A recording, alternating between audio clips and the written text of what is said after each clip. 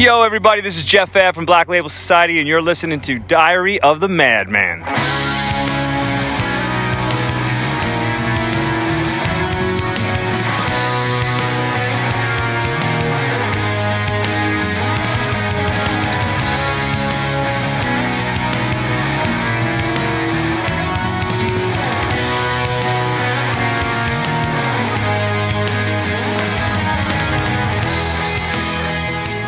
Hello, and welcome back to another episode of Diary of the Madman, the ultimate Ozzy Osbourne podcast where we geek the fuck out about all things Ozzy and all things Ozzy related. I am Josh Crum. He is Mr. Dan Drago. How's it going, Dan? It is great, man. It is great to be back doing this, dude. How you doing? I'm doing good, dude. I'm excited also. It's been too long. You were just discussing with me that it's been a month and a day since we recorded our last episode. It's way too fucking long. Mind-blowing to me, dude. Mind-blowing. I mean, we talk regularly, so it's not like, from that perspective, it's not like, fuck, I haven't talked to Josh in a long time. But holy shit, I can't believe it's been over a month since we did our last episode. Yeah, I know. It's fucking crazy. And listeners, we do apologize. We really try to get these out at least on a bi-weekly basis. Sometimes, as we've mentioned before, you know, we have busy schedules and it's hard just to get together. This truly takes about 3 hours for us to record, and then we spend probably 3 hours each editing, and we both edit on the shows, and it takes a lot of our time. So we try to get it in what we can. The one thing we don't want to do is rush a shitty episode. So we would rather wait till we have time to do them the right way, and I think so far we've accomplished that. What do you think? Yeah, 100%, and that doesn't include the research we have to do to make sure we got all our facts straight and we're talking intelligently. Let's be honest. Me and you don't research shit. We already fucking know this. We're Aussie historians, man. I'm trying to pull the curtain back a little bit and making them think that we're doing research, not that we're winging this off of our fucking ass. If I write down a note, it's usually like cool riff on the intro or just fucking great melody. It's the shittiest notes ever. But you got to see Josh's notes, guys. They're the best. It's this. You know, we'll talk about our topic today, but it'll be like good song, great song. Yeah, Ozzy sounds good. Those are Josh's notes. Good melody. Exactly. Killer solo. Guitar solo. Yeah.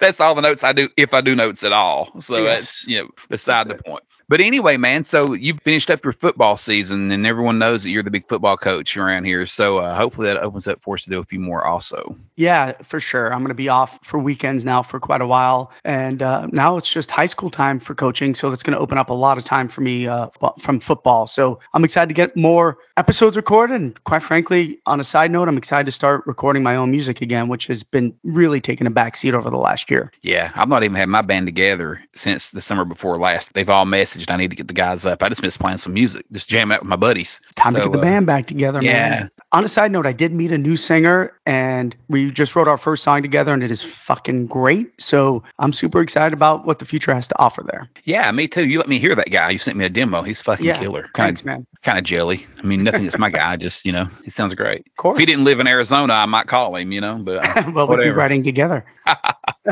I know you just had a big concert last night, and, you know, if you're sounding a little tired, it's because you were probably screaming, but you got to see the main man, Zakk Wylde, and Black Label Society last night. Tell us a little bit about the show. Yeah, man. Thanks for asking. I've seen Zakk. I've seen Black Label.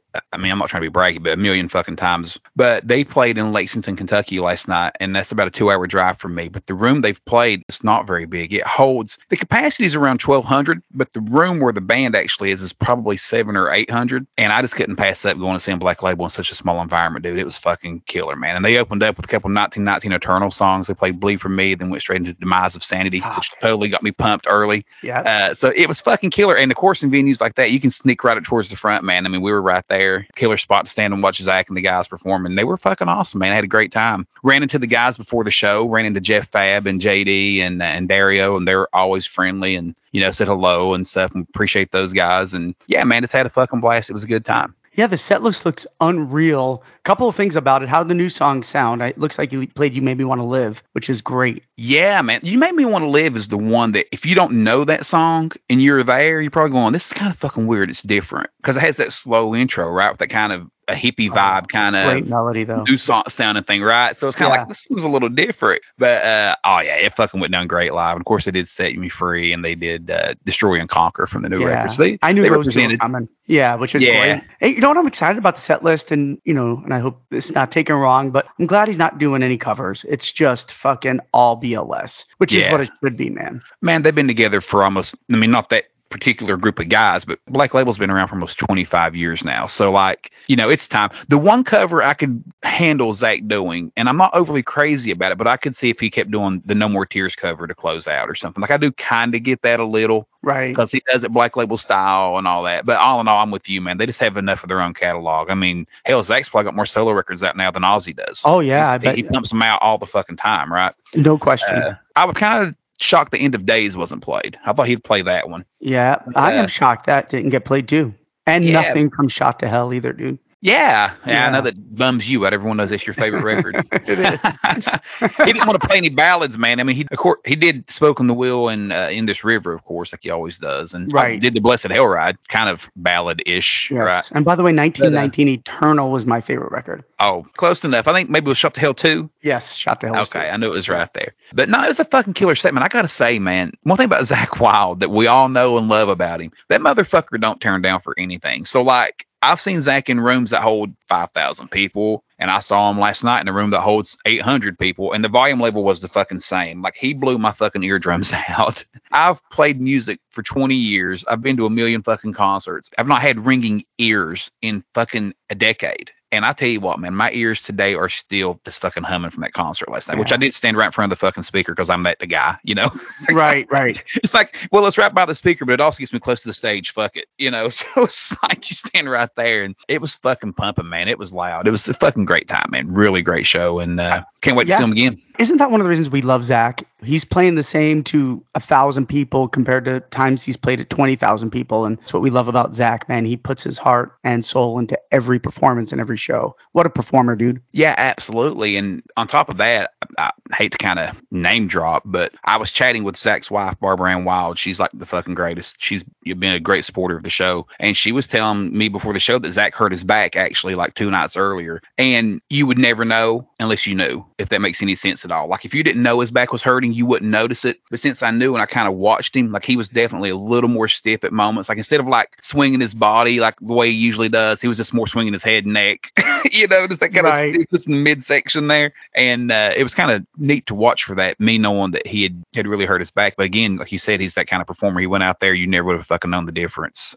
That's just Zakk Wylde, man. We've all seen the photos, right, of him playing with his fingers bleeding and shit, and just running all down the guitar and everything else. He just keeps fucking going. He don't give a fuck. He's excellent, man. And watching Zach play, in a room that size up close and just watching his fingers when he solos. I mean, he's a fucking artist, man. It's the shred thing can get old to some people sometimes. Like, man, we know you can play fast, let's move on to the melody a little bit. And even you and I've bitched about that some, but still yet when you watch a guy play like that and you really just sit there and look at his fingers, it's fucking unreal, man. Like, that guy is a fucking beast. And there's only one Zakk Wylde, that's for sure. No question about it. I'm so happy that you got to go see him. Yeah. And his set list is great. I mean, the guy is he's a fucking amazing performer. And I could already hear in my head him answering interview questions about how he would hurt his back, right? Couldn't you hear that? Him and his crazy ass I was doing the anal bleaching and I bent over too far and it just fucking fell over. You can just hear it right now, I could right? Just hear it, right? That's the first thing that I thought of.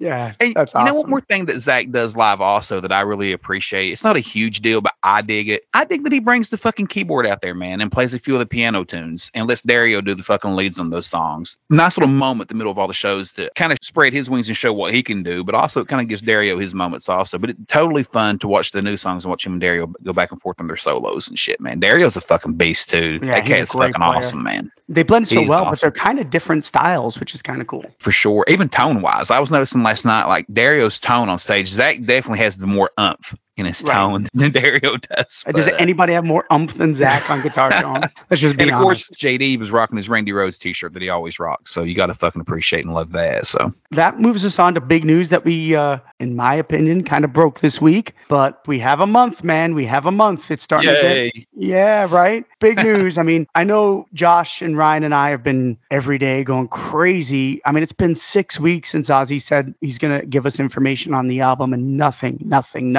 And unfortunately, we still really haven't nothing. But our listener, Max Crum, reached out and told us that he had heard an interview with Sharon and she spilled the beans that Ozzy's new album is coming out in September. Bada bing, bada boom. Yeah, super good news, man. Yeah, man. And when I messaged you and Ryan, I was like, hey, dude, and I went and listened to it first for myself. And sure as shit, right there, plain as day. And their interview was like 2 or 3 fucking weeks old. Sharon says Ozzy's doing great and he's got a new album coming out in September. And I thought, wow, that's been out for 3 weeks and no one's reported that yet. But luckily, Mr. Max was listening to that. It was a British TV show that had went on podcast, and he was luckily for us listening to it, and he sent that news to us to be the ones who broke the news on it nationwide. And the first thing Dan said to me was, I think it's so cool that we've built a little bit of a community, and now they do that. Like, we have listeners sending us news. When we broke the news that Zakk Wylde was playing rhythm on the entire new album, like, we broke that. Like, that was us chatting with Ozzy in an Ozzy chat, and we got an answer. But to know now that we have listeners who are reaching out to us first and saying, hey, you got to check this out, put this out there. We can't thank you guys enough, and especially you, Max Crum, for doing that. Like, that was fucking killer. Unfortunately, we didn't get a lot of credit for it nationwide.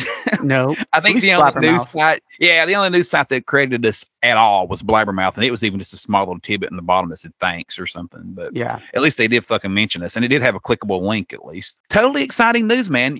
A few people were like, oh, it's so far away. And my initial thought was, oh, goddamn, September, because I was thinking kind of July or August. But when you think about it, September's not that far. By the time this episode drops, or probably in June or right at June. So, I mean, that's not that far. You're still looking at a single this month, if not, or at least early next month. And it could be September the 2nd. Who fucking knows when the record comes out, like the actual date. So we're actually not that far off at all. To me, it was kind of more good news and relieving to know that, A, here it is, September. You can relax. This is it. And 2, to know that, with the September release, we are certainly getting the single sooner rather than later. We've been saying this since fucking November, but I truly believe we are getting it soon. I agree. And I think that's the first thing, because I know Ryan and you were a little upset at first. I remember picking up the phone and telling Josh, I said, listen, for me, I'm just excited because now we have a path forward. Like, it's been nothing.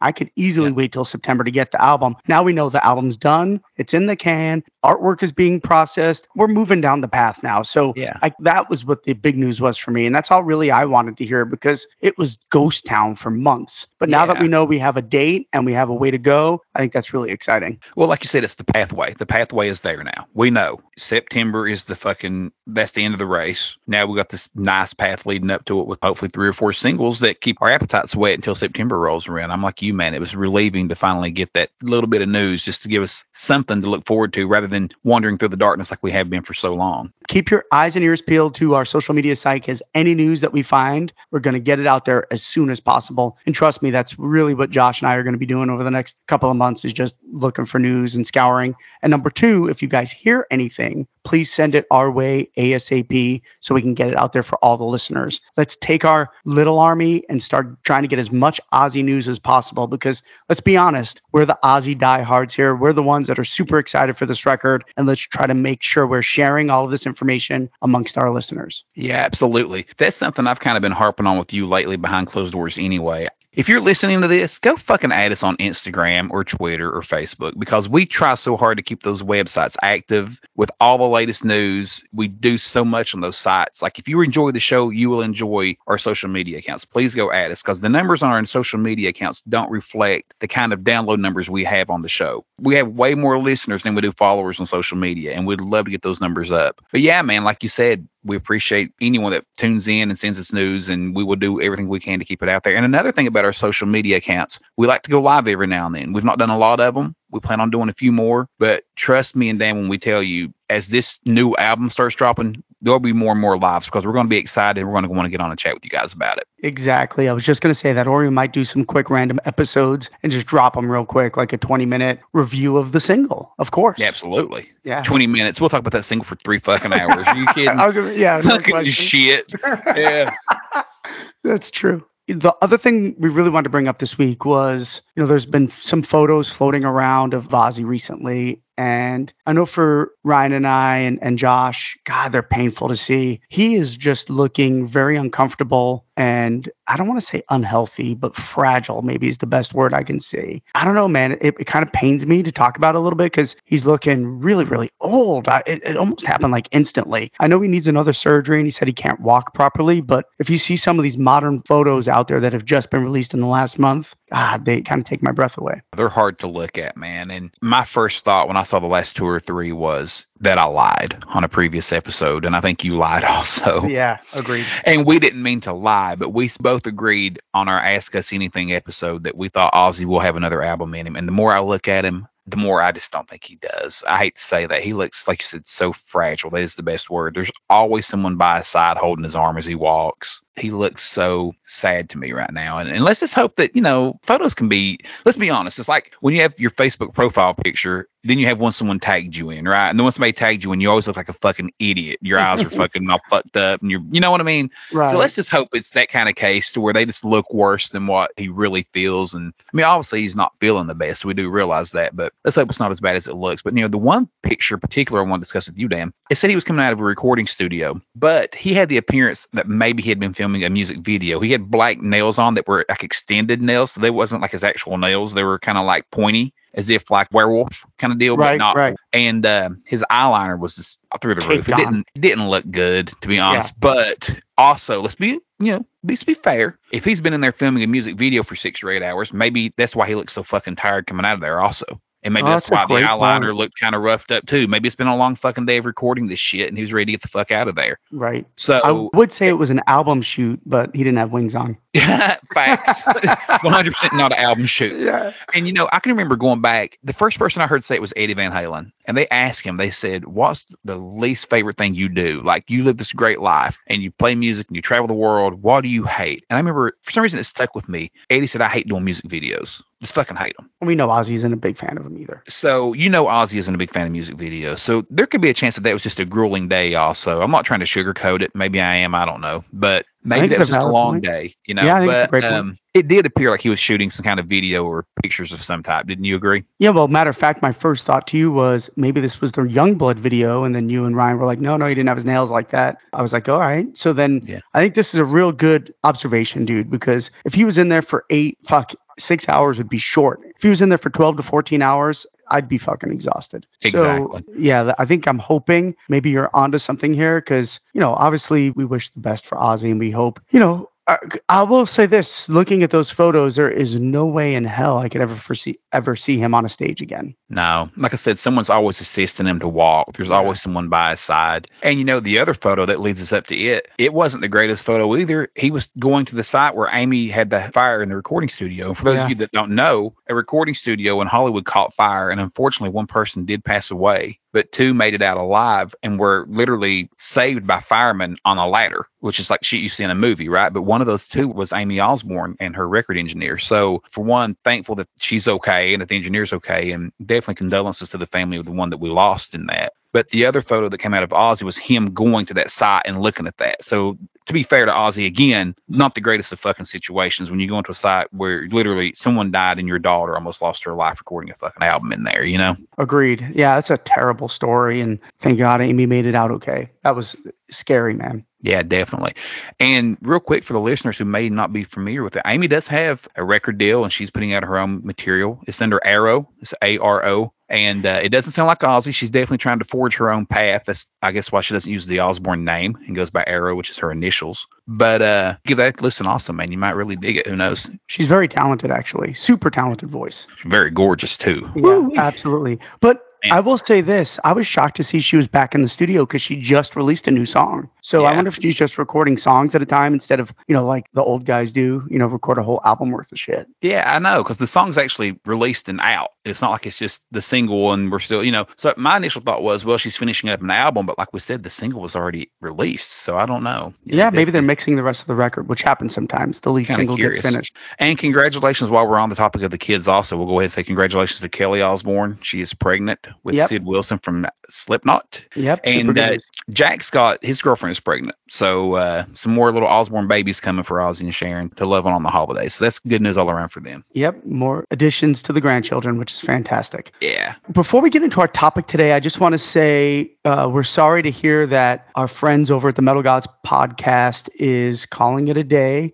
end their tenure of doing podcasts, and we want to wish them the best. And we want to thank George. He came on our show. I was on his show, and we're really, really sorry to see them put the podcast to rest. It's only going to be up for about another 2 or 3 weeks. So if you're not listening to those podcasts, try to check them out. They do a great job on Judas Priest, but we just want to say hats off to those two guys and wish them the best of luck. Yeah, totally, man. Hate to see those guys go. And they may be back in the future. Who knows? Hopefully it works back out and they can get back at it because we need more priests in our lives. Every day, that's for sure. So that brings us to our topic. I'm so excited about this topic, dude, because this is the album I feel that has gotten zero attention by us since we've been starting this podcast. So much so, multiple people have reached out to us and said, why haven't you said anything about this album? You guys aren't talking about this album. Do you not like this album? And first of all, of course, we love this album, but Josh and I wanted to do something special with it because we love it so much. And we just, for some reason, it hasn't been in a battle. We just haven't talked about much. It doesn't have a ton of B-sides. So get ready. We are doing a deep dive on the 5th solo Ozzy album, and that is No Rest for the Wicked. No Rest for the Wicked. It sits in front of me as I sit here recording tonight, autographed by Zakk Wylde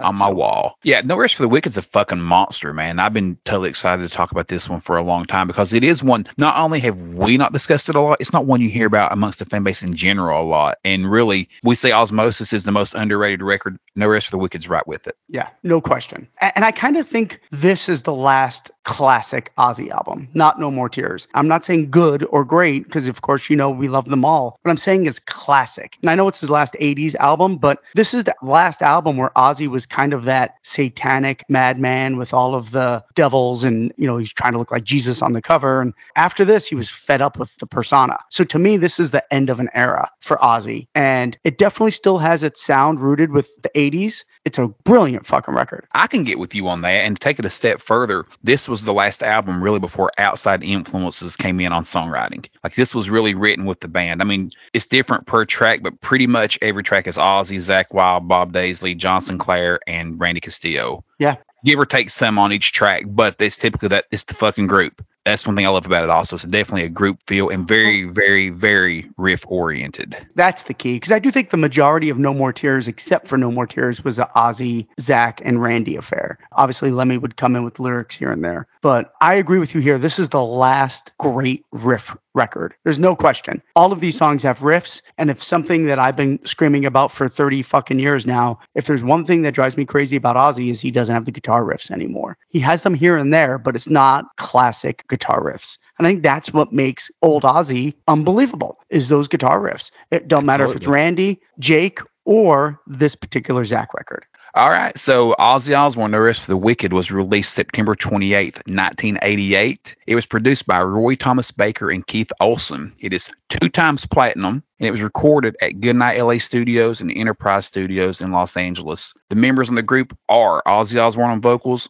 Zakk Wylde making his debut on guitar for Ozzy, Bob Daisley on bass, Randy Castillo on drums, and Mr. John Sinclair, who I'm a big fan of, on keyboards. So it's excellent fucking lineup, man. Yeah, I love this lineup, dude. It's fantastic. I mean, this is the last album that Bob Daisley writes for. And again, that might also be why it's a little bit of a change of sound in Ozzy going forward after this. But goddamn, this is great. And Randy Castillo is such an underrated drummer, man. And I know you really talk about this a lot, but his drumming on this record, even though the drum kit is drenched in reverb and very old sounding, I fucking love his performance on this record. It's like night and day from The Ultimate Sin. To me, his drumming on this is much more electric and exciting. He was coming off a broken foot for The Ultimate Sin, but goddamn, he's great on this record. 100%.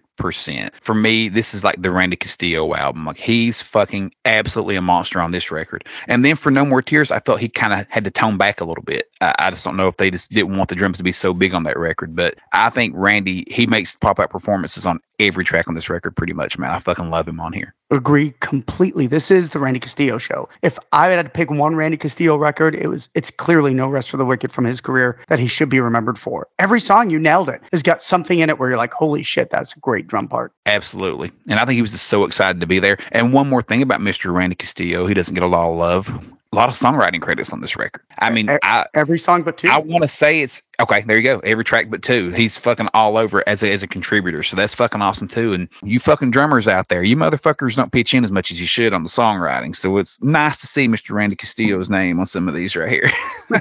Absolutely. Well, 3, I guess, if we count The Liar. I don't want to be corrected by our fans, but I wasn't counting The Liar. Well, there you go. Real quick, we talked about Keith Olsen and Roy Thomas Baker producing this record, and our man Zach, he really has some great quotes talking about Roy Thomas Baker, how he did nothing. And I'm going to read this real quick, and I'll go through it pretty fast, but I have this quote from him where he talks about, well, Roy had nothing to do with the record. Roy actually did nothing on the fucking album, did nothing. I remember thinking to myself, this guy helped produce Bohemian Rhapsody and the Cars record. He didn't fucking do, the motherfucker showed up and met the band. He treated me like an idiot. So it's funny that everybody credits Roy Thomas Baker, but he didn't really do anything for this record. They had to salvage the record and give it to Keith Olsen. And Zach later goes on and says, Keith Olsen was the fucking guy on that fucking record. He was the shit that made that record sound ass kicking. As soon as he got in there, he doubled the guitars and everything sounded great because he knew what the fuck he was doing. Roy Thomas never touched a button when we were in there, never even threw an idea on the table. I just want to give hats off to Keith Olsen, who really saved this record, because Roy Thomas Baker, I think, was going through some personal shit at the time. So I'm not here to slam him, but he was just not involved at all in the recording process. Here's a really cool, interesting fact. The drums had so much what's called a gate effect on them that Randy Castillo had to come in and just re-record the cymbals only with Keith Olsen.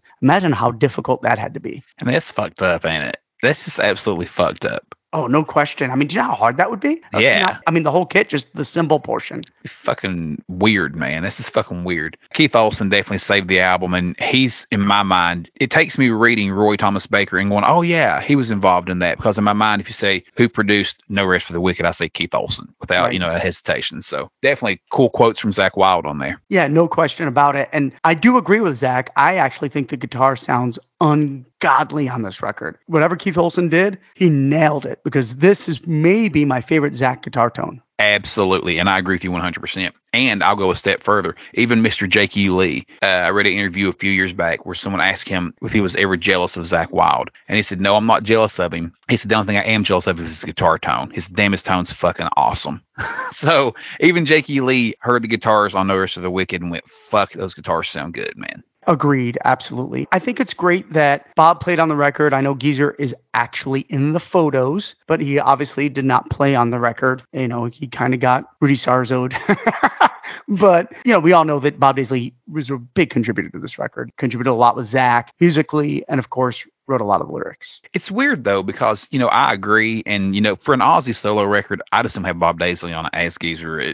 Bob and Ozzy solo just fucking works, right? So the interesting thing is, and I'm going to go to a quote here in a little bit, but they started writing the album with Phil Soussan, and him and Zach, who you see those pictures on there, they're in the Bible of Oz pictures with Ozzy, Zach, Randy, and Phil. But they scrapped everything, and there's an article I'll read here in a little bit where Ozzy said they kept a few things, which I thought was kind of interesting. But they kind of scrapped it all and started fresh and brought Bob back in, and they went away with writing. So I'm going to just read this another real quick quote I have here from Zach talking about writing the record. And he says, they were all just jams. And this really goes back to what you were saying, Josh. They were all just jams in rehearsal. We would just jam them all out, and Ozzy would start singing his balls off, and then boom, we'd have a song. And Ozzy and Bob Daisley would start jamming on the lyrics. Randy would go like Crazy Babies. He would go, man, I like that riff you're doing. That's fucking cool. Change it around a little bit. Randy was always fucking throwing his 2 cents in there. It was always pretty quick, man. No rest. I just remember when it started, and it was like, I was telling my friends, oh man, I'm going to do an Ozzy record. I was going to do everything I could to make a fucking heavy metal record. The funny thing is, Zach is only about 19 and 20 years old here.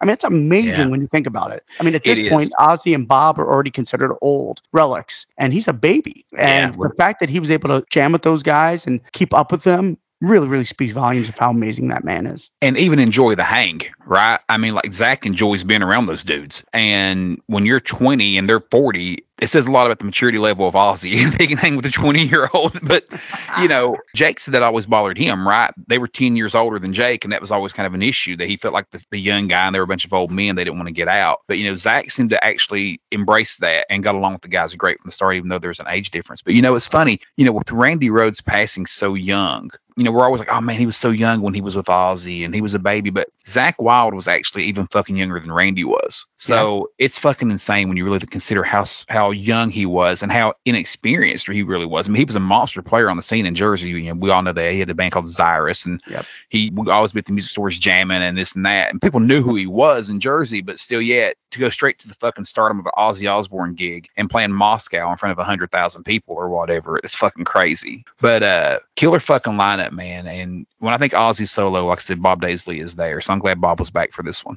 The interesting thing about No Rest for the Wicked is people try to claim that this album was kind of like Ozzy in a decline because Ultimate Sin was huge. And then, of course, No More Tears is huge. But the ironic thing is it really wasn't. It debuted at number 13 or peaked at number 13 on the Billboard 200. It is a double platinum record. I think people forget that. You talk about some of these other metal artists, and I don't want to name names, smaller statue, but they don't even go gold when they have a drop off. Ozzy's drop off is double fucking platinum, people. I mean, that's how popular this record was. Let me tell you, Miracle Man was everywhere. So I think they kind of are changing history a little bit about Ozzy's drop off. His tours were selling out. He took Anthrax out. Later on, he took White Lion. So, you know, he had 2 tours of America with this tour. It was fucking huge. Right. Yeah, I think the stories of the decline are greatly exaggerated for sure. But, you know, I'm also a believer that an album sales often are dictated by the previous album also. So if you want to say sales were down for No Rest for the Wicked, which they clearly weren't, it went double platinum, like you said, and did do a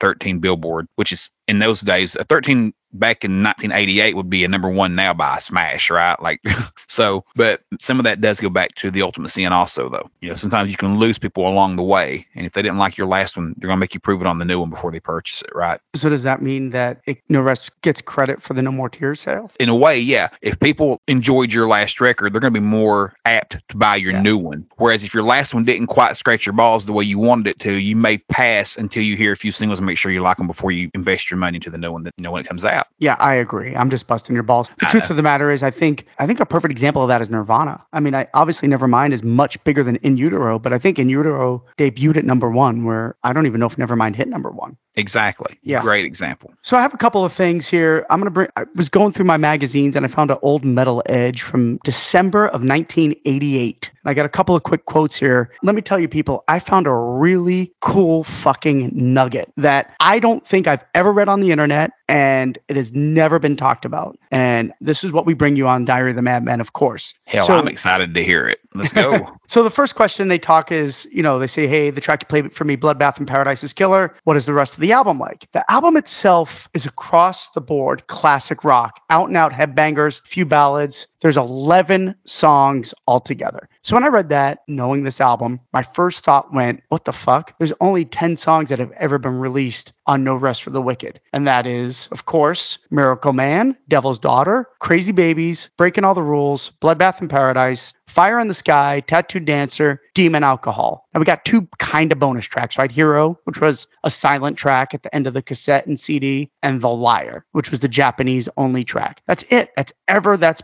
only been released off this album. And that's 10 songs. So later on in the article, they said, hey, Ozzy, have you picked a single or a video yet? And he says, I don't know. It could be A Matter of Time, the song. It's about the youth, the children of the world, kind of as commercial as I ever want to get. There's more stuff on this album that I can do live than on the Ultimate Sin. Well, let me tell you, there is no song called A Matter of Time that's ever been released. So here we have it. We have an unreleased Ozzy track from the No Rest for the Wicked sessions called A Matter of Time. How about that, Josh? That is extremely interesting. And I don't know that I've ever read that. There's very few things that I've never read. I don't think I've ever read or heard that. I think you could Google Ozzy A Matter of Time and you will get nothing about a song. Yeah. No. If only we could ask somebody like Zakk Wylde about that sometime. Sometime, right? That would be interesting. Let's work on that. That'd be an interesting question. I wonder if Zakk Wylde even knows it. I bet he does, because it's the first Ozzy fucking record he did. You know? Right. Like, I always joke with my buddies. Like, I mean, I haven't been in my big band that I was in for about 15 years.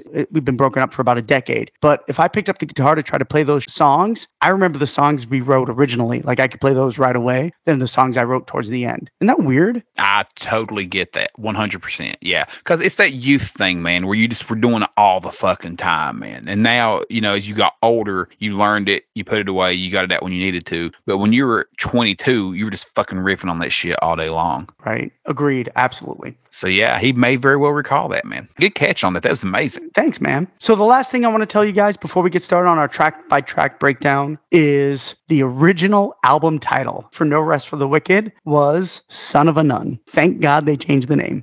Man, that sucks. Right? Oh, terrible. That sucks. Son of a Nun, Ozzy Osbourne's Yeah. new record. Ugh. You know, well, the funny thing is, and I think that's what the album cover is really based off of, because, you know, they hired John Carver to do the album cover. And really, it's him trying to portray Ozzy as Jesus Christ, which makes sense for an album title called Son of a Nun, right? Yeah. Like, you know, Mother Mary. And I guess No Rest for the Wicked works with the album cover, but if you really think about it and look at it, it's definitely Ozzy trying to be Jesus, which goes with that Son of a Nun album title. It totally works for No Rest for the Wicked also, though. I love this album cover. Oh, Like, yeah. the album cover for No Rest for the Wicked is exactly what I'd like to see on the new record. Something like that. Something in that vein. Fucking would love that. No wings. It'd be fucking excellent. Exactly. Dude, you know, I'm sure you were like this too, but I would study the vinyl when I got it as a kid and like be looking at all this shit, you know, with the devil's head on the shelf above them and that cool ass skull with fucking horns. It is Yeah. a badass cover, dude. And Amazing. the one that's like right to Ozzy's right, around his elbow there, it looks like a fucking possum. Yeah, what the fuck is that thing, dude? I don't know what that It looks thing like is, a- man, but It looks like a devil with a big nose, to be honest. it's fucked up. It's weird looking. Yeah, it's such a creepy album cover, dude. And those girls, which were in the video for Crazy Babies, which I thought was really, really cool.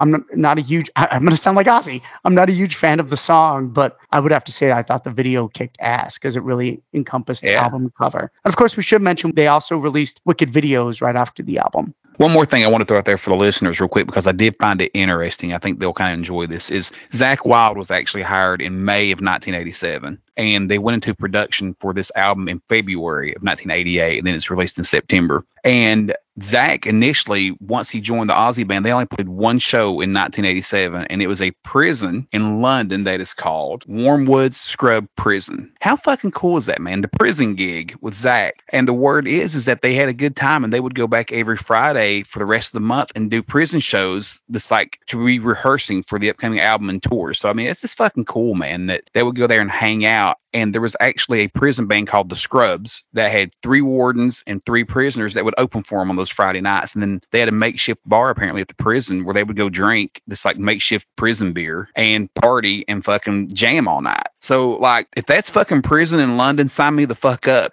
That sounds fucking awesome. I could totally handle an impromptu concert from the Ozzy Osbourne band once a fucking week while I'm in prison and fucking watering holes to go get drunk at. I mean, how fucking weird is that, man? I mean, how cool is that shit? Dude, that's a great fucking fact. And they also covered Elvis's Jailhouse Rock during those shows, Yes. which is so fucking cool. Yes. Who wouldn't love to hear that? Oh my God, that would be insane Yeah. for sure. And one more cool thing I wanted to mention also, you know, when Zakk got the gig for Ozzy, Ozzy really scoured the world to try to find the right guy. And, you know, of course, Mark Weiss, the photographer, hooked Ozzy up with Zakk Wylde and pushed Zakk to Ozzy. But one of the people that Ozzy auditioned that didn't get the gig at that time was Joe Holmes, who, of course, later got the gig after Zakk left in 1995. So how fucking neat is that, man? It's just weird how it's a small world sometimes, you know, and what goes around comes around. And eventually that job did come back to Joe Holmes. Which is awesome. And he actually released an album with Lizzie Borden right about the time No Rest was released, which was Yeah. really cool. Very cool. Yeah. I would love to find some footage of that prison, man. We need to, like,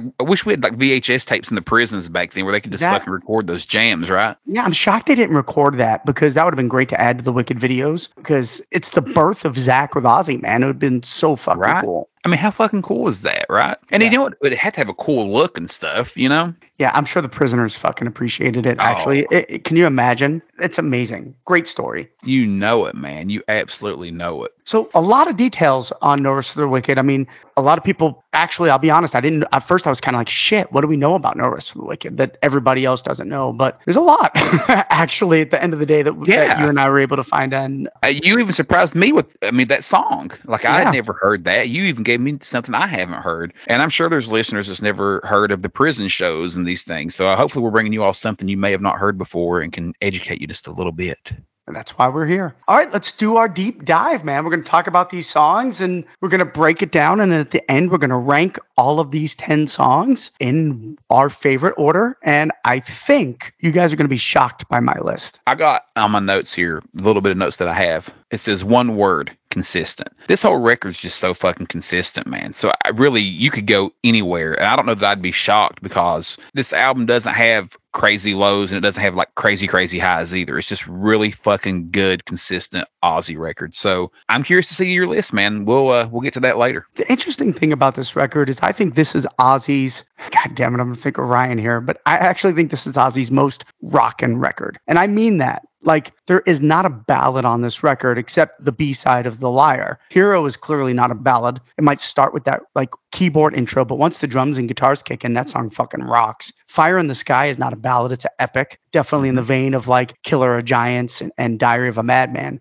100%. So there really isn't a ballad on this record. It's just fucking one rock song after another. This is, I think, Ozzy's most up-tempo rocking record. Even the more Ultimate so. Sin is right there also, though. Yeah, Ultimate Sin is right there as well. You're right. Yeah, that era of these two back to back, like the ballads were kind of out for a minute, and he wanted to rock. Right. Remember when we did our best ballads episode, we went from So Tired to the No More Tears record because there was nothing on these two records. Great call. All right, so that brings us to the record finally. So up first, of course, kicking it off, we have Miracle Man. Written by Ozzy Osbourne, Zakk Wylde, and Bob Daisley. Instant fucking classic, right? Like, this is a fucking great song. And I feel like Zack's guitar riff is just so fucking cool and so fucking in your face. You know, The Ultimate Sin was so 80s. And No Rest for the Wicked has an 80s sound, like you mentioned earlier, with the drums and so on, but it wasn't glam heavy. The Ultimate Sin was a little more glam heavy. I feel like Miracle Man instantly set a tone of, I'm busting that album's ass because I ain't doing that shit no more. I'm putting out a heavy metal record. And from the opening riff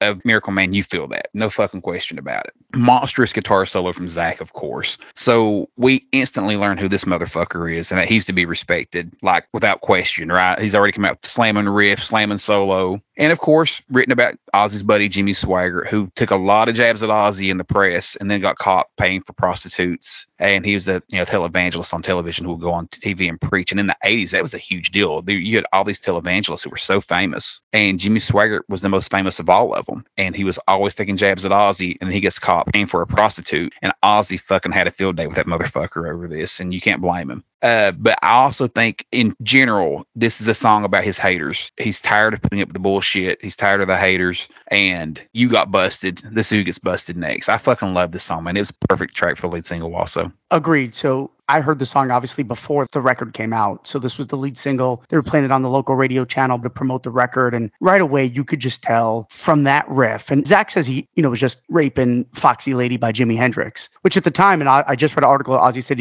that's all Zakk was listening to at this time was Jimi Hendrix. But it's actually a very similar riff to what's in Diary of a Madman too. If you could play guitar and you play those songs, there is one little riff in Diary that's very similar to Miracle Man. But I agree, this song just rocks from the beginning. I'm not overly crazy about the keyboard Miracle Man thing. I almost wish Ozzy would have sang it instead. But lyrically, Ozzy and Bob are so on point. Jimmy was really busting Ozzy's balls, especially after the suicide case over Suicide Solution. And gosh, once Jimmy got busted hiring a prostitute, it was on. And hats off to Bob and Ozzy, really, really knocking this one out of the park. Great guitar solo. The one thing I will say about this record in general, and I'm going to say it a lot, is where The Ultimate Sin has the best bridges of Ozzy's career. I don't think there's a single bridge on the 8 or 9 songs, except maybe Demon Alcohol, and it's not much of a bridge that Ozzy sings. A lot of these bridges are instrumental, and it's very rare because Ozzy is the king of the bridge, and there's just none to be found on this record. But there's other things that make up for it. But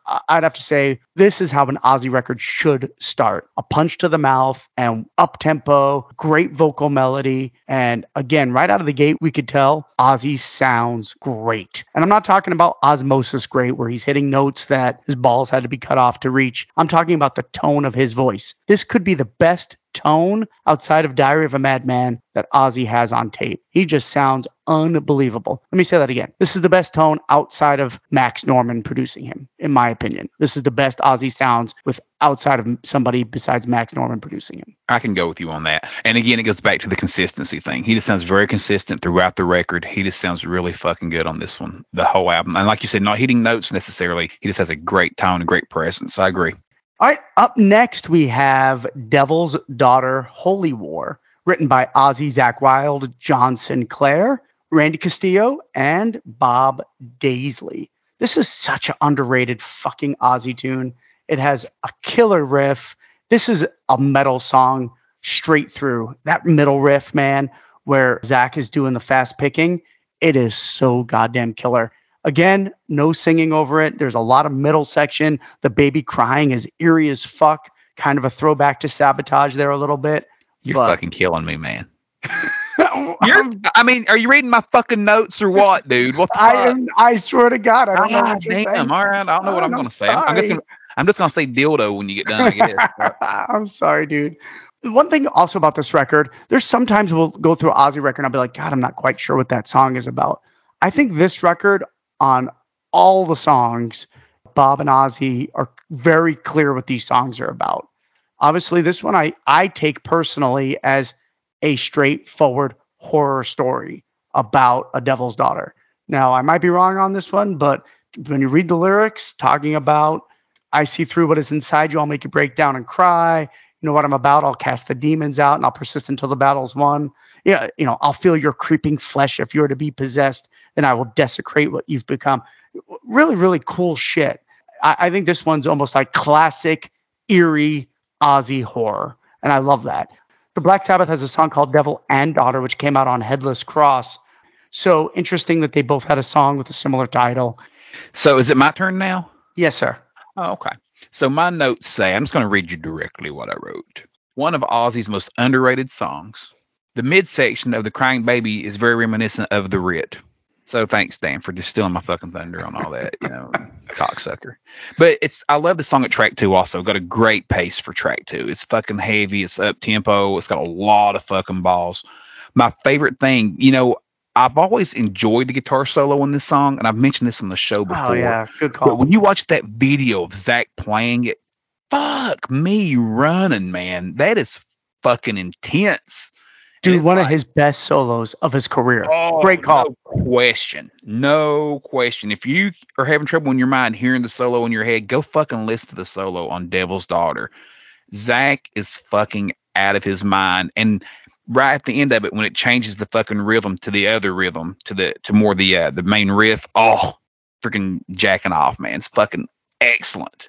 Zakk Wylde in this era, I love Zakk to this day. I went and seen him last night, as we said earlier.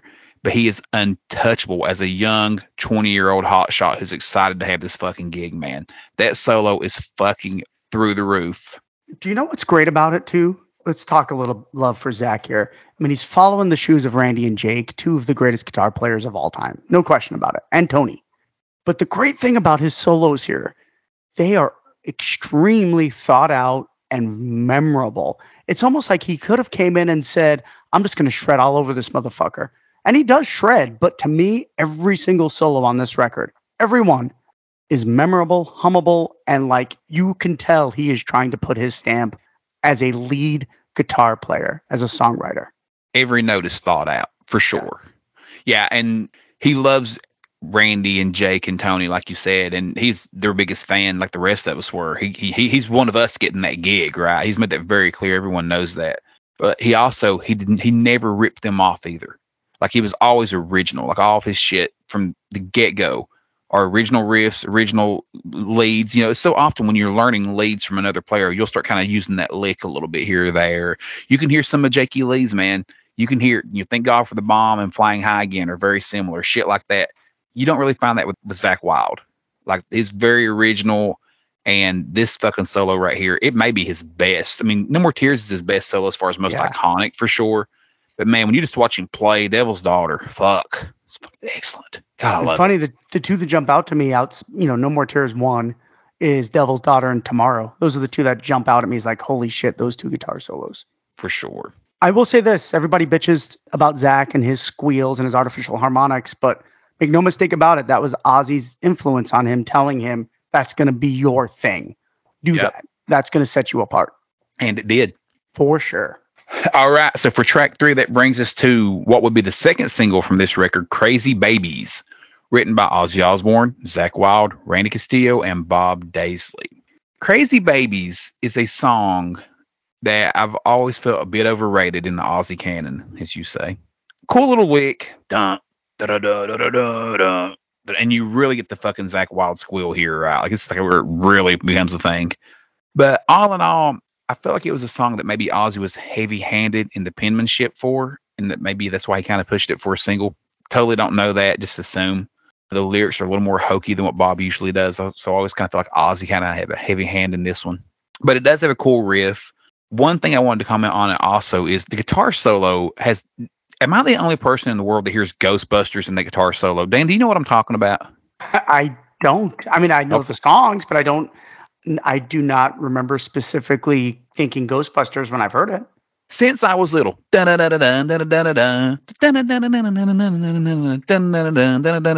part sounds like Ghostbusters. Maybe I'm the only person. Listeners, let me know. If you hear Ghostbusters in that and agree, let me know, because I've always fucking heard it. Killer fucking guitar solo. The weird thing about Crazy Babies is got my first lap dance to that son bitch. I remember that. That's probably the greatest thing about it, in my opinion, because it's not one of my favorite Ozzy tracks. Kudos to my friends Ritz and Todd, by the way, for paying for that. Yeah, it's just one that I don't dislike it. I never saw what was so great about it. I definitely don't see it as being pushed for a single. About the best thing coming from the single of it had You Said It All as the B-side, and that was what finally put You Said It All on digital, which was pretty cool because that was a CD release, right? And that was kind of a big deal for the Randy Rhoads fans back then.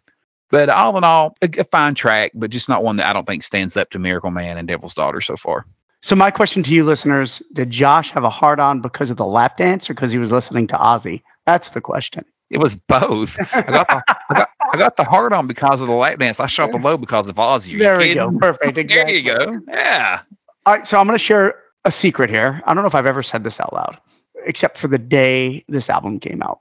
You guys have to understand, from the time I'm a fucking youngster, young Dan, and it's still the same till this day, when Ozzy releases a new record, it is just listen to it 5 times in a row with the record and absorb it, read everything about it. You breathe it, right? It's a holiday, man, for sure. Yeah, it's a holiday. I used to take the day off work back in the day when I didn't have to work from home. I will tell you this, when Crazy Babies played for the very first time in 1988, I remember saying, oh, that's the first Ozzy song I don't like. Now, that's changed over the years, but my initial impression was I didn't like the guitar riff. I just thought it was maybe a little too basic. It just did stock. not. It was a little stock. Exactly.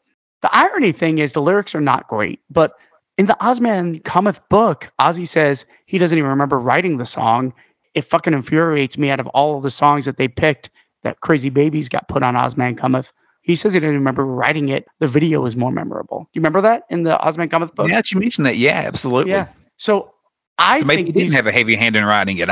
Yeah, right. But I agree with you. These sound like Ozzy lyrics. And let's be clear too, he had small kids at this era. So like they're fucking crazy babies all over the place. Yeah, and this is definitely about kind of a hangover from the Ultimate Sin here. The next 2 tracks are lyrically about talking about rocking, right? Mm-hmm. To me, this is a song to his fans about we're born to rock. That's my opinion. We never say die, born to live on a permanent high. There's so many Ozzy references here. Flying high, right away. Never say die, flying high. Boom, right away we're talking classic Ozzy stuff. It is a little cheesy. I love the melodies of the verse. I fucking love them. But the walk that walk, talk that talk part, I still, even to this day, just not a big fan of that part. Yeah. It's a little weak for Ozzy. So overall, not one of my favorite Ozzy songs overall. That, like I said, that verse melody saves it. Cool guitar solo. Again, not a bridge, which I think if it had a killer bridge in it, might have bumped it up just a little bit. But overall, at the end of the day, I feel like this one is the closest to the Ultimate Sin. Like we said, it's a single. Like there are so many other choices on this on such a consistent record. For this one to be the second single is definitely an odd choice. But I will say, I mentioned on our Ozzy Live episode that we did, what would be dream set lists or whatever, songs that he could pull off. I've always thought he could sing this song. It's never really been one. I don't think he's ever played it. No, he's never played Devil's Daughter or Crazy Babies live. I wanted to say he's never played it, but we said that on one episode, and the guy filmed like one fucking night and sent it to us. And he's never played Breaking All the Rules live. Everything else, except Hero, of course, and The Liar. But Devil's Daughter, Crazy Babies, and Breaking All the Rules have never been played live. Yeah, but doesn't this come off to you as a song that he could pull off easy? For sure. And for it to be a single, to be clear, they played a lot of these songs live, and they're on that tour for the No Rest for the Wicked tour. So kind of weird that it was never played either. So just really strange that, and I think it's one that today he could still do, if he were doing shows right now. I mean, it's just nothing that high that I think he couldn't do it. But, and I would love to see that. Me and Dan are like, the first Ozzy song I didn't really like, and I've come around to it on it. And I'm like, probably one of the worst songs on the record. If he played it live, we'd be fucking jacking off in the corner, fucking going nuts. He's playing it. So agreed. Whoever's playing live for Zach goes into that riff, man. Holy shit. Yeah, we'd go crazy, man. We'd go nuts for that stock riff, wouldn't we? But he could sing it. Like, he could have easily performed this on the Scream tour. Easily. Easy. Yeah. Easy. And it's never even been considered. It's kind of strange. Yeah, because it's a single. I agree. Yeah. I mean, it's on your greatest hits albums and shit. It's one that people do know, despite the fact that you never played it live, which we've mentioned a ton on this show. That's how you kind of make songs classic, right? Is you play them live, and when they become a part of your show, they become classics. This is one that managed to become kind of a classic without being played live. Oh, 100%. All right. So up next is the third single from the record, Breaking All the Rules, written by Ozzy, Bob Daisley, Zakk Wylde, John Sinclair, and Randy Castillo. This also had a music video for it, with the band performing it live on stage. And in fact, they never performed it live in concert. So I think it's kind of ironic, just like Mr. Tinker Train was never performed live, but the video shows them performing it live. This song, more so for me than Devil's Daughter, would be on the most underrated Ozzy list. This song is fucking genius. It is tuned down to drop D. Ozzy sounds fucking amazing on this song. The riff is great. Once that riff comes in, it's like, holy shit, it's heavier than hell. It's one of Zach's greatest riffs for sure. And Ozzy's melody, man, again, another song I believe about teenage rebellion, right? Breaking all the rules. Yep. Again, another Ultimate Sin in theme leftover track, because this song sounds nothing like the Ultimate Sin. Again, this song kills it. And I'll tell you, one of my favorite parts of the song is actually the outro. That Breaking All the Rules part. Breaking all the rules. No, don't you get it on. It's breaking so goddamn all good. the rules. Now come on. It's so good. I got chill bumps. Yeah, Chili right? Willies. This song would be on and we're going to do this episode someday, so it's a sneak peek, underrated Ozzy songs that just does not get the love it deserves. This song should have been performed live, because again, I know it's a little up there, but I think he could have done it back in the day. Don't know how it was released as a single and didn't get performed, but God, the chorus on this fucking song. Nobody hears the things I say. I guess nobody cares. My head's so full of things. I set my mind free.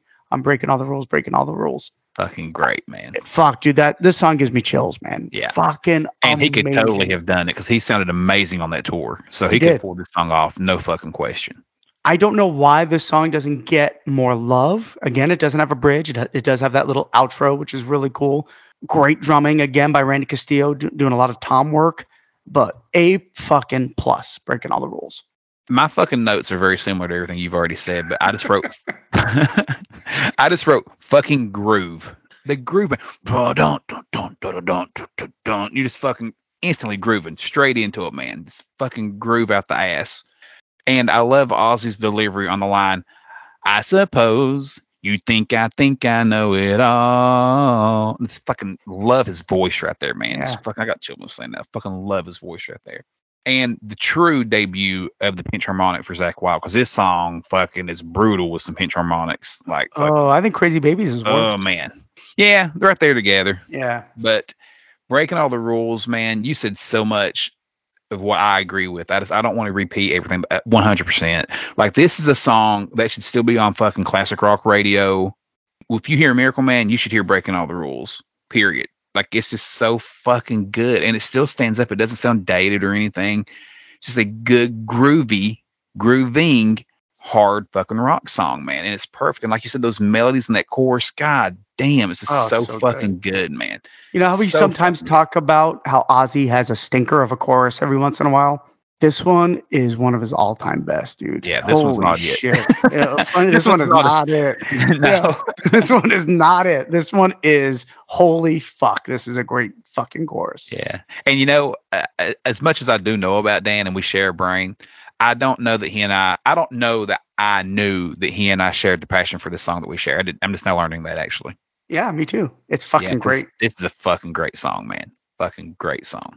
Okay, so up next for track 5 is Bloodbath in Paradise, written by Ozzy Osbourne, Zakk Wylde, John Sinclair, Randy Castillo, and Bob Daisley. So first and foremost, I don't know what the fuck it says at the beginning of it. You have to play it backwards. It says, your mother sells whelks in Hull. It's kind of a play on Exorcist, but you have to play it backwards. Interesting. I never knew that. Dan grew up in that whole playing records backwards. I was like a fucking small kid. I didn't really. Dude, we used to play we played the whole Diary of a Madman record. I'm not exaggerating. My first copy of this song was on CD, so can't play that backwards. Thank you. You educated me on that also. Yeah, I never knew what it said. So what was it again? Give it to me one more time. Your mother sells whelks in Hull. It's kind of a weird play. She says something very similar in The Exorcist, and Ozzy just wanted to put something eerie in there. So when people would play it backward, they'd make up what the fuck. It was some evil connotation, but it's just gibberish. All right. The one thing that has always stood out to me about this track is Zach's fucking riff. Dun, dun, dun, dun, dun, dun, dun, dun, dun, dun. That's fucking killer. And that does have kind of a I don't know vibe, even though I said earlier he's kind of extremely original, but it's different enough that it's different enough. Same notes. It's just the same notes. It's played similar. Yeah. But you wouldn't hear it and think the same thing. But fucking love that riff, man. That riff has always stood out to me as one of the better ones on the record. I've always enjoyed playing it myself. It's just, even when I was little, I was always wearing jamming that riff a lot. And Randy Castillo's tribal drums, man, on the breakdown and at the ending of the song, his drum sounds so fucking good, man. I mean, he is Native American, so for him to be able to do this tribal shit real good isn't all that, surprising, but his tribal work on this entire record is just fucking amazing, dude. And if you don't know what tribal drums are, that's not your basic, you get your beat, pop, pop, pop. It's not that. Tribal's like, a lot of tom work. That's tribal. Yeah, a lot of tom work. He fucking comes through in spades with his tom work on this entire fucking record. The tribal drums are fucking amazing, but I really like them on this track. That's really what stands out. The whole Charles Manson thing, I could kind of do without it. A little bit hokey to me, but at the same time, Charles Manson was a topic in the 80s that everyone loved to talk about. Yeah. I can remember growing up and Charles Manson was just revered as this dude. Everyone knew who he was and everyone talked about him. Charlie Don't Surf t-shirts and all that shit. He definitely was a hot topic, and Ozzy's known to like to write about things he's been watching on television. So I would about say this song came from the fact that Ozzy probably watched a documentary or a news show on Charles Manson and started writing on it. Yeah, no question. Absolutely. And this one definitely came from the brain of Ozzy because it clearly fits his character regardless of the topic, right? It was huge in the 80s. I mean, Charles Manson was on TV everywhere. And I just thought Ozzy was correctly saying, hey, it would be cool to have Ozzy, this crazy madman character, write a song about the Charles Manson murders. So I kind of have a weird love-hate relationship with this song. I think the music is one of Zach's best riffs. I think you nailed it. Matter of fact, I'm going back to 1988 again. South of Heaven had just come out, a big Slayer fan. When this song first started and it kicks in, dun-dun, and he does that riff, I was like, holy fuck, that sounds like Slayer, dude, before the main riff kicks in. That opening riff, it totally has a South of Heaven Slayer vibe. And I just thought, of course, I was like, God damn, Ozzy's really modern in this song. I agree with you totally as a throwback to I Don't Know once it kicks in for sure. I love the tempo. The lyrics are fine. I love the Beatles reference, of course. Can You Hear Them in the Darkness? Helter Skelter, Spiral Madness. Obviously, Charles Manson was obsessed with the Beatles song Helter Skelter, which is another thing I think Ozzy was kind of playing on here because we know his love affair with the Beatles. That's my favorite part of the song, by the way, is the pre-chorus. Now, great fucking guitar solo in this one. Awesome. Zach is again on fire. Again, no bridge. But I just kind of gave it away. This is not one of my favorite vocal melodies in the chorus. I just think it's so lacking. Like, to me, this song could be on a best Ozzy list. if it had a better chorus. Bloodbath in Paradise, Where Can You Run To, Baby, Forever Sleep in Paradise, and goddamn Ozzy cracks every fucking time on that Paradise when I hear it. My cheek goes up just a little, a little bit. Come on, Ozzy, grab those balls just a little bit. But yeah. It's one thing I love about Ozzy. I love those imperfections. Before No More Tears, I can pick every song off those first 5 records where Ozzy cracks somewhere. But he's definitely a little off in Paradise. This was a live track, which was a great choice to play live because of the eerie intro, really cool ambiance to the show, great tempo. But I just think that chorus is really lacking, dude. That's where it's at. That's the issue. It's the chorus, no question about it. For all the reasons you just stated, it does have a good live energy. I'll give it that too. Yeah, the chorus just kind of fails a little bit hokey. Forever Sleep in Paradise. I mean, just kind of, but still a cool tune. It is one that I enjoy, but like you said, there's definitely some flaws with this one. All right, up next we have the epic Fire in the Sky, again written by Ozzy, Zakk Wylde, John Sinclair, Randy Castillo, and Bob Daisley. Again, to pick up on what Josh really mentioned earlier, this is really a band record, and I think it's something that all of us diehard Ozzy fans would love to see again, is Ozzy writing with a band, because it's fucking phenomenal. What can I say about Fire in the Sky? I mean, I was lucky enough to see it live back in the 88 tour. Again, we were lucky enough to see it live. What was that, on the Scream tour, Josh? Yeah, he brought it back on the Scream tour, but unfortunately he didn't play it when I saw him. So yeah, I got lucky on that one because he played it when I saw him. I still saw him do Diary of a Madman, so fuck off. You win. Checkmate. This one's really cool. This one definitely lyrically I love. Again, this one, out of all the Ozzy records, I think the lyrics are very straightforward, which I don't think a lot of his records are like this. So for some reason, Bob and Ozzy were definitely much, much straightforward on this record. But this is clearly about Ozzy's childhood, talking about how he put walls up, being afraid, and those walls basically came down. He exposed himself and his emotions. It's a really, really great song. I think this is one of Ozzy's best songs, maybe of his fucking career. It's fucking got that really cool intro, almost kind of a Snowblind thing, kind of a similar, that intro riff, right? That one to me is a very Sabbathy riff. And he kind of plays that Jimi Hendrix chord in it, right?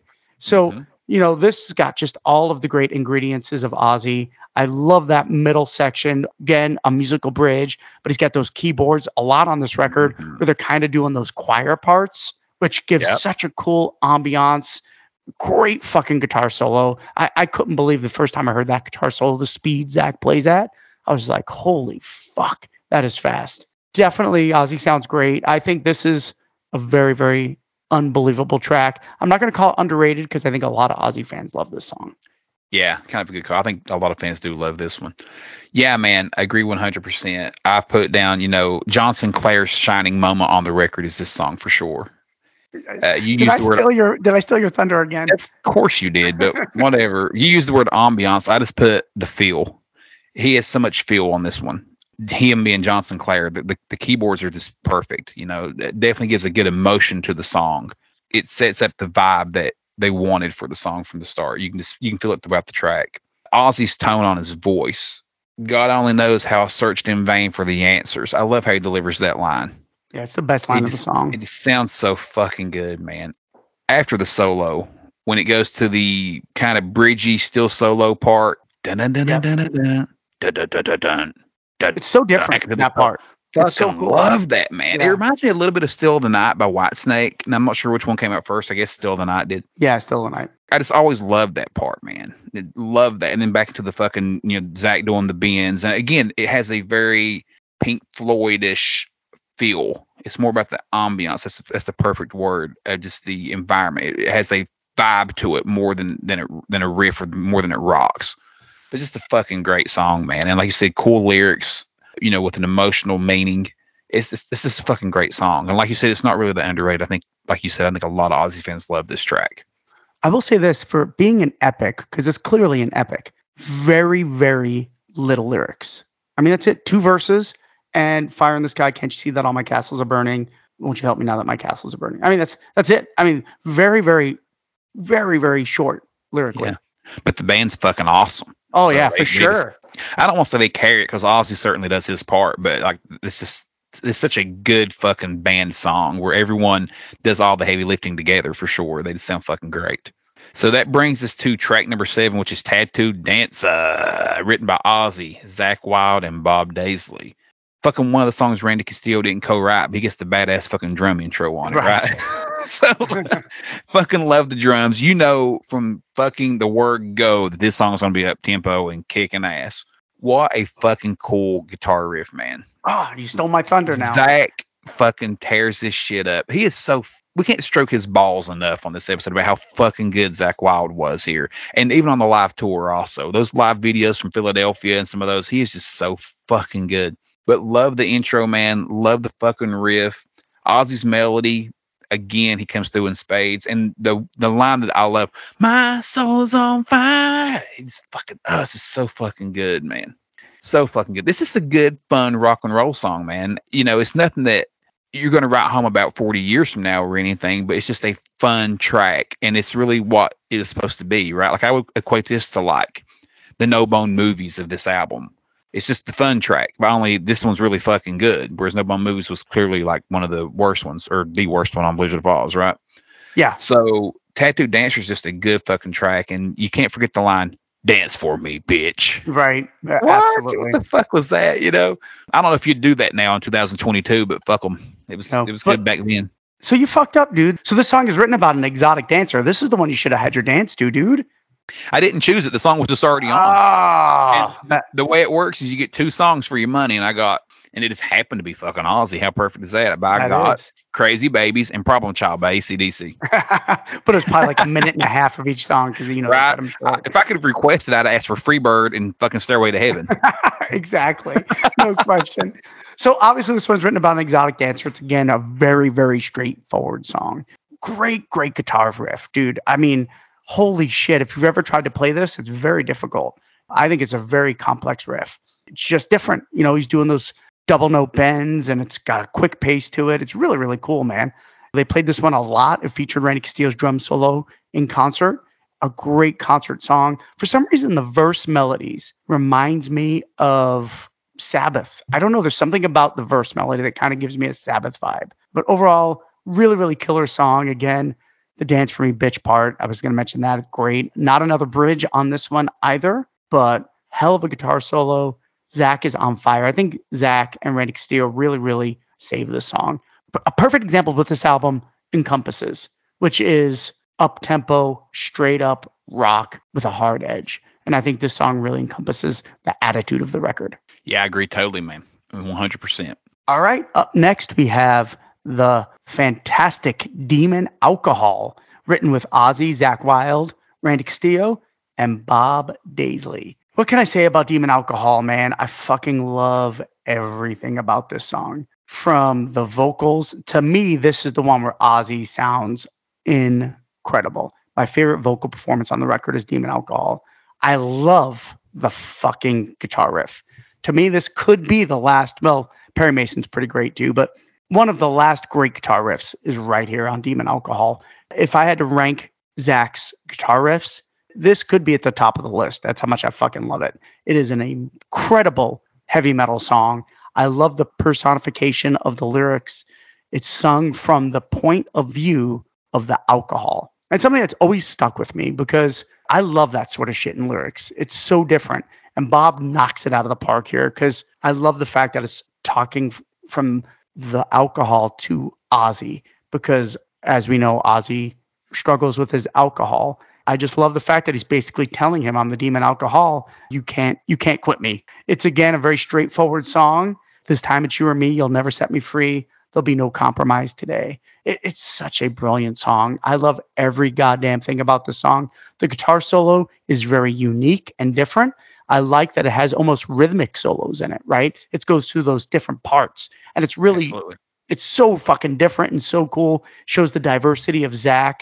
But what stands out for me for sure, Ozzy's got that low harmony on the voice too, that's with him. Sounds incredible. I just think this song is one of my all-time favorite Ozzy songs. Amazing. You're such a cocksucker.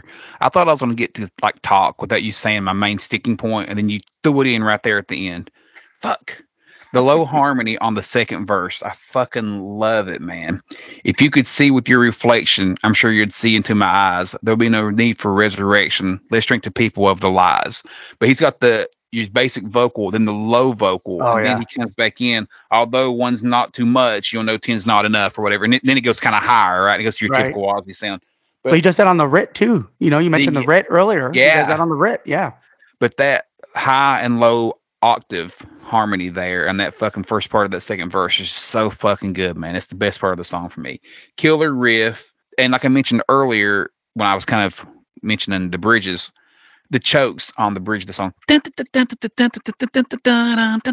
band's just, doing the chokes on that. So fucking good, man. This band is fucking on fire, dude. This Zakk Wylde, Randy Castillo, Bob Daisley, and Ozzy Osbourne could have been, and John Sinclair. And John Sinclair, because he's very involved, and not only with songwriting but with performing. He's all over this record. That band could really have done something that would have been the next greatest thing to the Wizard of Oz. I mean, they really had it fucking going, no question. But this song, man, like you said, I just love everything about it. I love, like you mentioned before, where the lyrics come from, being from the perspective of the alcohol. This is so fucking cool, man. We've mentioned it in the show a few times, but that's just such a neat idea. And it's clear that Bob did have an issue with Ozzy's drinking. He wrote about it a lot. I mean, Suicide Solution. There's so many examples of songs of him being irritated with Ozzy's drinking and stuff. This song is full of energy. Definitely one of the better songs on the album. I fucking love it. And there's not much more I can add to what you've already said, because I know you definitely have a huge passion for this one. Yeah, big time. It's fucking incredible. Again, only played live, very, very rare, just a couple of times. And it kind of sucks because this would have been a great live song. Yeah, for sure. No question. So up next, that brings us to the hidden track, Hero. So back in the 80s, if you had this song on cassette or CD, it would kind of stroll right into this one before you knew it. And you're like, what the fuck is this? Another song. Unfortunately, it wasn't on the vinyl, but I guess they probably didn't have room for it on there, which is maybe that's why they made it a hidden track on the CD and the cassette, right? Yeah. If you bought the vinyl, you're missing this track. Now you can go buy the cassette. But it's called Hero. It's written by Ozzy, Bob Daisley, Zakk Wylde, John Sinclair, and Randy Castillo. It's a cool tune, man. I mean, Ozzy sounds like, as Dan says, a god on this song. Just such a great delivery, such a great vocal. I don't want to be your hero. I don't ever want to let you down. Clearly, this is about his insecurities again. You know, Ozzy likes to talk about his insecurities, and he's always concerned with letting people down and not bringing them what they want, what they're paying for, and what they expect. It's a burden he's lived with his entire life. It's a cool tune, man. So like the treble drums when Ozzy sings, don't think you'll ever understand me. I don't even understand me. Don't have the power to anoint you, and I don't want to disappoint the fools no more. Listen to the fucking drums behind that, man. Like, Randy's going off on some tribal shit that's fucking perfect. For one, Ozzy's melody right there is so catchy, and the lyrics are cool. So really, you're kind of focusing on him, which I understand. I typically do also. But man, Randy's putting down some killer fucking tribal drum beats behind that shit, and I fucking love it. This is a good tune, man, and definitely deserving to be on the record. And I'm glad they did make the decision that even though there wasn't room for it in some formats, to go ahead and put it on there anyway. Yeah, all great points. So I'm going to talk a little bit about this track because it's very special to me. And I might have lied because this is probably Ozzy's best vocal performance on the record. Let me just tell you a little history. So I, of course, was a vinyl guy growing up. So I bought No Rest for the Wicked the day it came out. Listened to it that Tuesday, right? Because albums came out on Tuesday. Album ends, Demon Alcohol ends, boom, great fucking record, right? I go to school the next day, and one of my buddies had bought it on cassette, and he's like, oh my God, that hidden track, man, it's so killer. I'm like, what are you talking about, dude? And you got to understand, even at this age, I was worshiping Ozzy already. I mean, just like Josh, just like Ryan, we fucking lived and breathed it. And he was like, dude, I bought the cassette. After Demon Alcohol, there's another track. I almost cried because I was like, are you fucking kidding me? I don't have an Ozzy song. So I had to run to the store and buy the goddamn cassette, just like you said. So you were like telling my life story, Josh, without even knowing it. And you know, I'm sure there was more Dans out there that had to do the same thing. Yeah, I was blown away by it. And I think it starts off with that cool John Sinclair intro, which kind of sounds like, oh, here comes a ballad, right? And then it kicks in, dun dun dun, and it's like, holy fuck, this song rocks, man. Lyrically, I'm going to surprise you here a little bit. I actually think it's very reminiscent to I Don't Know, right? I Don't Want to Be Your Hero, I Don't Know. Definitely in the same mold. I think this is Ozzy and Bob talking about the Suicide Solution case, if you really listen to the lyrics. I don't want to be a hero. I don't ever want to let you down, right? Right away, I just think, oh my God. I can try to take you higher, but I don't want to wear your broken crown. I think these are one of the best lyrics Bob has ever come up with. They're fucking phenomenal. You know what brings me down. What you said, don't think you'll ever understand me. I don't even understand me, right? I don't have the power to anoint you, and I don't want to disappoint the fools no more. I think this is the after effects of the Suicide Solution case for sure. Could be. Could very well be. Yeah. For some reason, I get a huge Beatles vibe in the melody, especially in that fucking outro. And it's one of my all-time favorite Ozzy parts, but that, so baby, please don't go. Holy shit. And I think it's talking to his fans. Like, I know we just went through this together with the case, but I don't want to let you down, but I need you in my life. I never put it together with the case, but the please don't go, I've always seen that as the fans. Like, I'm telling you, I don't want to be your hero. I need you, and please don't go. Yeah, you know? Exactly. Yeah. I know it says so baby, but I don't think he's speaking to like a girlfriend or nothing or a wife. It's clearly to the fans. Yeah, well, and in the 80s, baby was kind of a phrase it was like a catchphrase. It wasn't really a girlfriend like it is now. Yeah, exactly. I've thrown it in some of my songs, to be honest. I think it's great. It shows my age. But yeah, I love this part here. So I don't want to be your hero. Don't want to sit upon your crippled throne. I've got a life of my own. I am not your destination or a road that's going to lead you home. So baby, please don't go. Fuck, I literally have chills right now, Josh. This song, that's good shit. Dude, Bob Daisley fucking hits a home run with this song. There's just something about it that resonates with me. It's got a great riff, but the melodies, Ozzy this is where I just go, nobody is better than Ozzy on a song like Hero. Talk about an underappreciated song. God damn, it chokes me up almost. I fucking love this song. Brilliant. There you go, listeners. It is, man. And it's one of those, like you said, many people may have never even heard. If you're listening to this podcast, I'm going to say you've heard it. But a lot of people, like, I don't know if my brother's familiar with this track or not. But it is, man. Beautiful delivery, beautiful lyrics. Like you said, Bob's lyrics in this one are just amazing. And now that you pointed out, I could see that being about the suicide case for sure. Like, you're trying to paint me as this person, and I'm tired of being that person. And I'm not that person. And, you know, I don't want to be, the fool anymore. I don't want to be I don't want to wear your broken crown and this and that. I totally get it, man. I can see that. And in my notes, I just also put the bridge riff. Yeah. So good. It's the musical bridge. Because again, the musical bridge. Sing. Yeah. That's why I said riff. Yeah. The funny thing, so listeners, this is my 1980s. Well, I got two of them in the 80s, but here's one of the two of the passion I have for Old LA Tonight, which our listeners are going to know that I have a lot of it. I have the same passion for Hero. Fucking underrated, man. And talking about the bridge riff, I have to hum it now. Yeah, it's fucking. And people, and that's fine. It's such a heavy song, man. People automatically assume it's kind of a lightweight song because of that intro. But I'm telling you, this song fucking jams. It's not, man. And one thing I started to say to you earlier, but I just didn't want to interrupt you when you're talking about the intro coming in with the with the John Sinclair's keyboard and the kind of the quiet. Then Zach, da-da-da. You mentioned that earlier, and I almost butted in, but I wanted to give you time. But then you got the little chuck, like that's fucking riffage, man. That's good shit. It's great, absolutely brilliant song. Last up, we have The Liar, written by Ozzy, John Sinclair, and Bob Daisley. No Zakk Wylde credit on this song, by the way. And this one was only released as a Japanese bonus track, and I had to buy the Japanese CD to get it, so I've had it for a long time, and I can honestly say this is clearly not deserving to be on the record. It is a very ballady vibe to it, and as listeners know, I love Ozzy ballads, but for some reason, this one does not resonate with me, and I don't know why. Just something about this song doesn't click. It's fine. I'm actually not even a big fan of Ozzy's voice on this track. Save Me All My Life, I've Been a Liar. Melodies are just, it's okay. It's definitely underwhelming, and I'm very happy that it was left off the record. It's definitely not much to say for me on this one.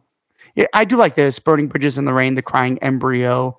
Reminds me of Sabbath a little bit. I seem so blissfully insane, but still the paint won't go. So cool lyrics. I don't mind the mourning that Ozzy sounds on the verses, but I'm not overly big on the chorus. Actually, I was getting ready to combat you on that, but you kind of cleared it up at the end because I do like his melody and delivery on the verses.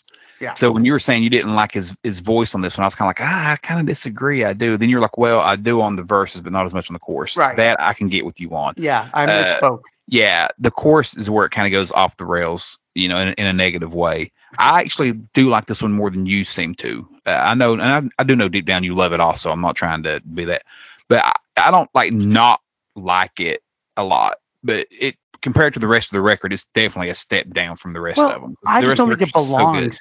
Everything has a feel to this record. Like all of these songs sound cohesive. The Liar would have been a left turn that just wouldn't have fit on this record. There's an energy that's not on The Liar that's on the rest of the other 9 for sure. It's because Zach doesn't have a writing credit, I bet. Could be. I will say though, I love Zach's guitar tone on this one. His tone sounds really pretty on his guitar, man. It's got a great tone. Yeah, and maybe I'm being a little harsh on it. It's very somber, right? It's very depressing. Everything about it, from Zach's guitar to Ozzy's melodies. Yes, depressing is somber is the best word for that. Yes, somber. From the very first second, it has a somber tone to it. Save me all my life, I've been a liar. You know, I do really enjoy his tone and melodies on the verses, and like I said, Zach's tone that kind of saves it for me. The chorus, like we said a few times a second ago, it does kind of, it could be better. But all in all, I like it. But I do agree with you that it is not at the standard of the other 9 tracks that we received from this record, because the other 9, just like I said throughout this episode, the word consistent. They're just so consistent. And this one is just a notch beneath the other 9, in my opinion. So interesting, man. I mean, where do you think the song A Matter of Time fits in? Ozzy says it's as poppy as he wants to go, and it was left off the record, which I imagine that's why. I'm curious to see what direction that song went, Right. Yeah, so if it could have been a poppy single sounding tune, man. It could have been Shot in the Dark, like, who knows? Yeah, that's very interesting. So I wonder if it was written with Phil. Maybe it was a Shot in the Dark style song. It could. Maybe you're onto something. Phil. There you go. Yeah, Maybe together we figured it out, and that's why. That's part of the reason why they said fuck it and just let it go, because they didn't want to work on anything that they'd written with him. Right. That could very well be the case, man. This moved on to something else, So great record overall. I mean, before we get to our list, I cannot tell you how much I love this fucking record. It is incredible. I think it is underrated in the Ozzy canon. And one day when we do our favorite Ozzy lists, you'll see that. And I just love the energy this record brings. I love the lyrical content. I do think the lyrics are fantastic on this record. I love Zach's guitar playing and guitar tone. And of course, Ozzy's tone is fucking undeniable here. Like we said earlier, everyone shouldered their own weight on this record. It's a great band album, even down to John Sinclair being so involved. Okay, so counting The Liar, John Sinclair has 6 songwriting credits on this record. He's very involved as a keyboard player, much like Adam Wakeman was on Scream, we've learned, right? This was just a great band environment, and maybe the last band Ozzy had together, with the exception of maybe, like we said, the Scream tour, that band started really gelling, but unfortunately they never got to record and write together. This one definitely has that band feel, and I fucking love it, man. It's definitely underrated. And like you said, someday when we rank all the albums, fans will see where we stack this one up with the others. It's definitely on the upper end of the list. There's no question about it. Yeah, great point. I mean, John Sinclair's got 6 writing credits and Randy Castillo has 7.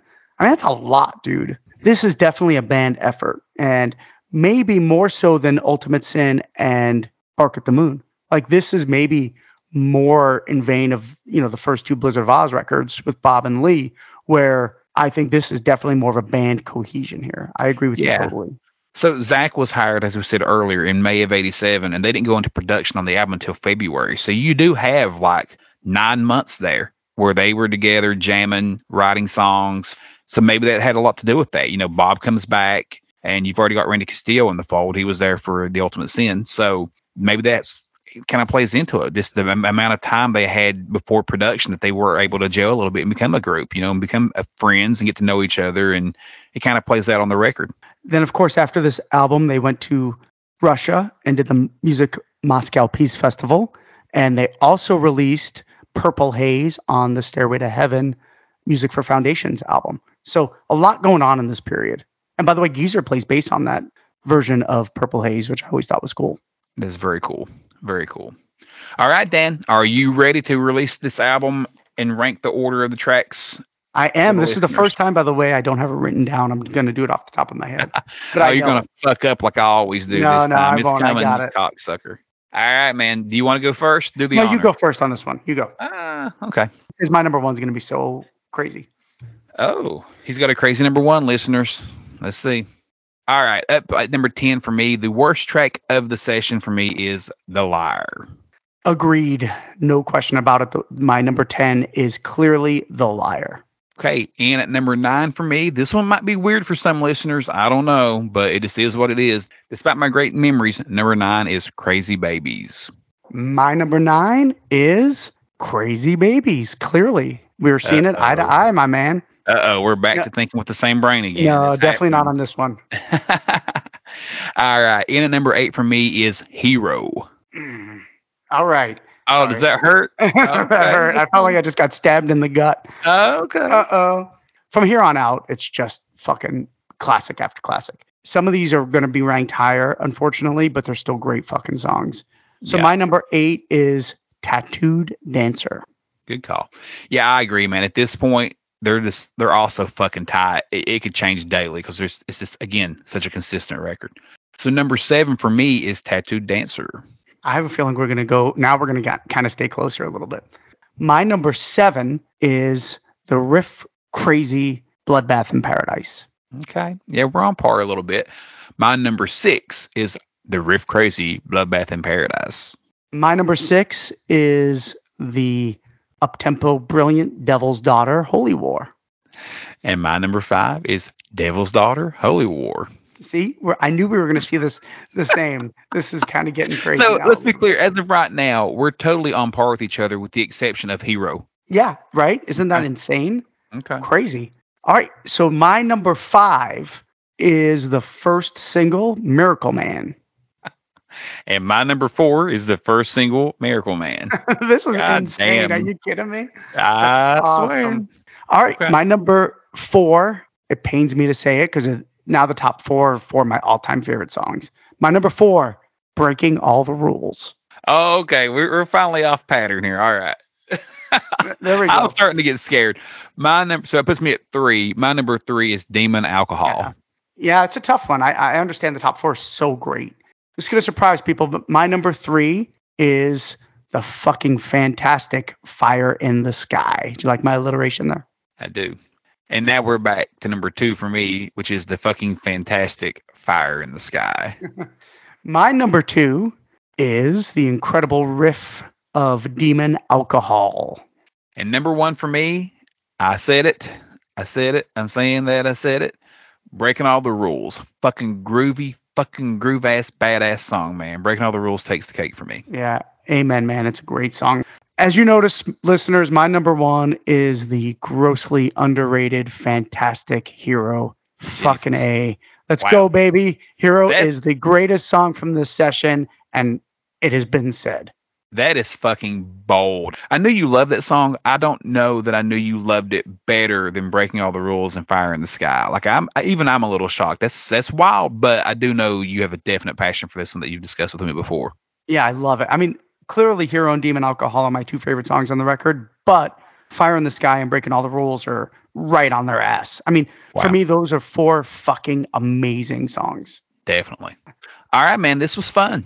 Yeah, it's about time we did something on fucking No Rest for the Wicked, right, Josh? It's about time. Yes, we fucking love this record, man. I remember my buddy Jeremy Chaney. I'm gonna give him a shout out. He was like, "Got me a new CD player, man. It's like his first CD player or some shit." And he's like, "Went straight and got No Rest for the Wicked." Yeah, like I just remember having that cassette or having that CD all the time, jamming in that CD player. You know, it's just such a good fucking record, man. It's a great fucking Ozzy Osbourne record. It's what you want from an Ozzy Osbourne record. This one comes through just in aces, man. It's fucking excellent. I agree. And I will say this, listeners, if you're not as familiar with No Rest for the Wicked, just revisit it. Give it 3 solid listens front to back, and I guarantee you won't be disappointed.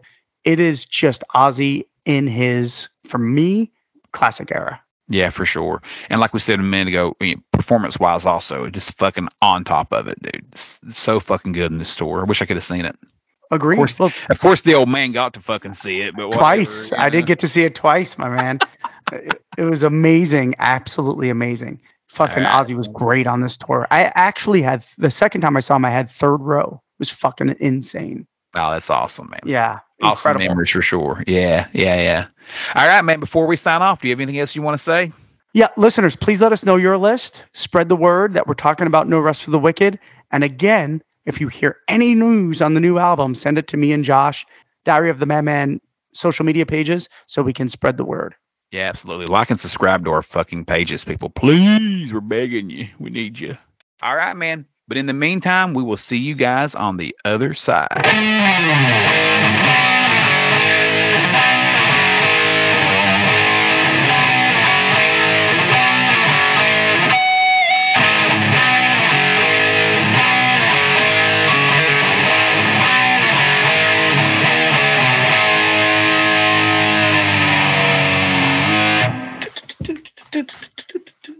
All right.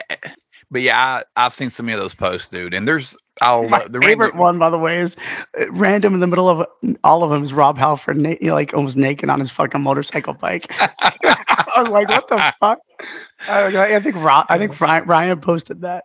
Yeah, of course, Ryan jacks off to that one. Are you kidding? Absolutely.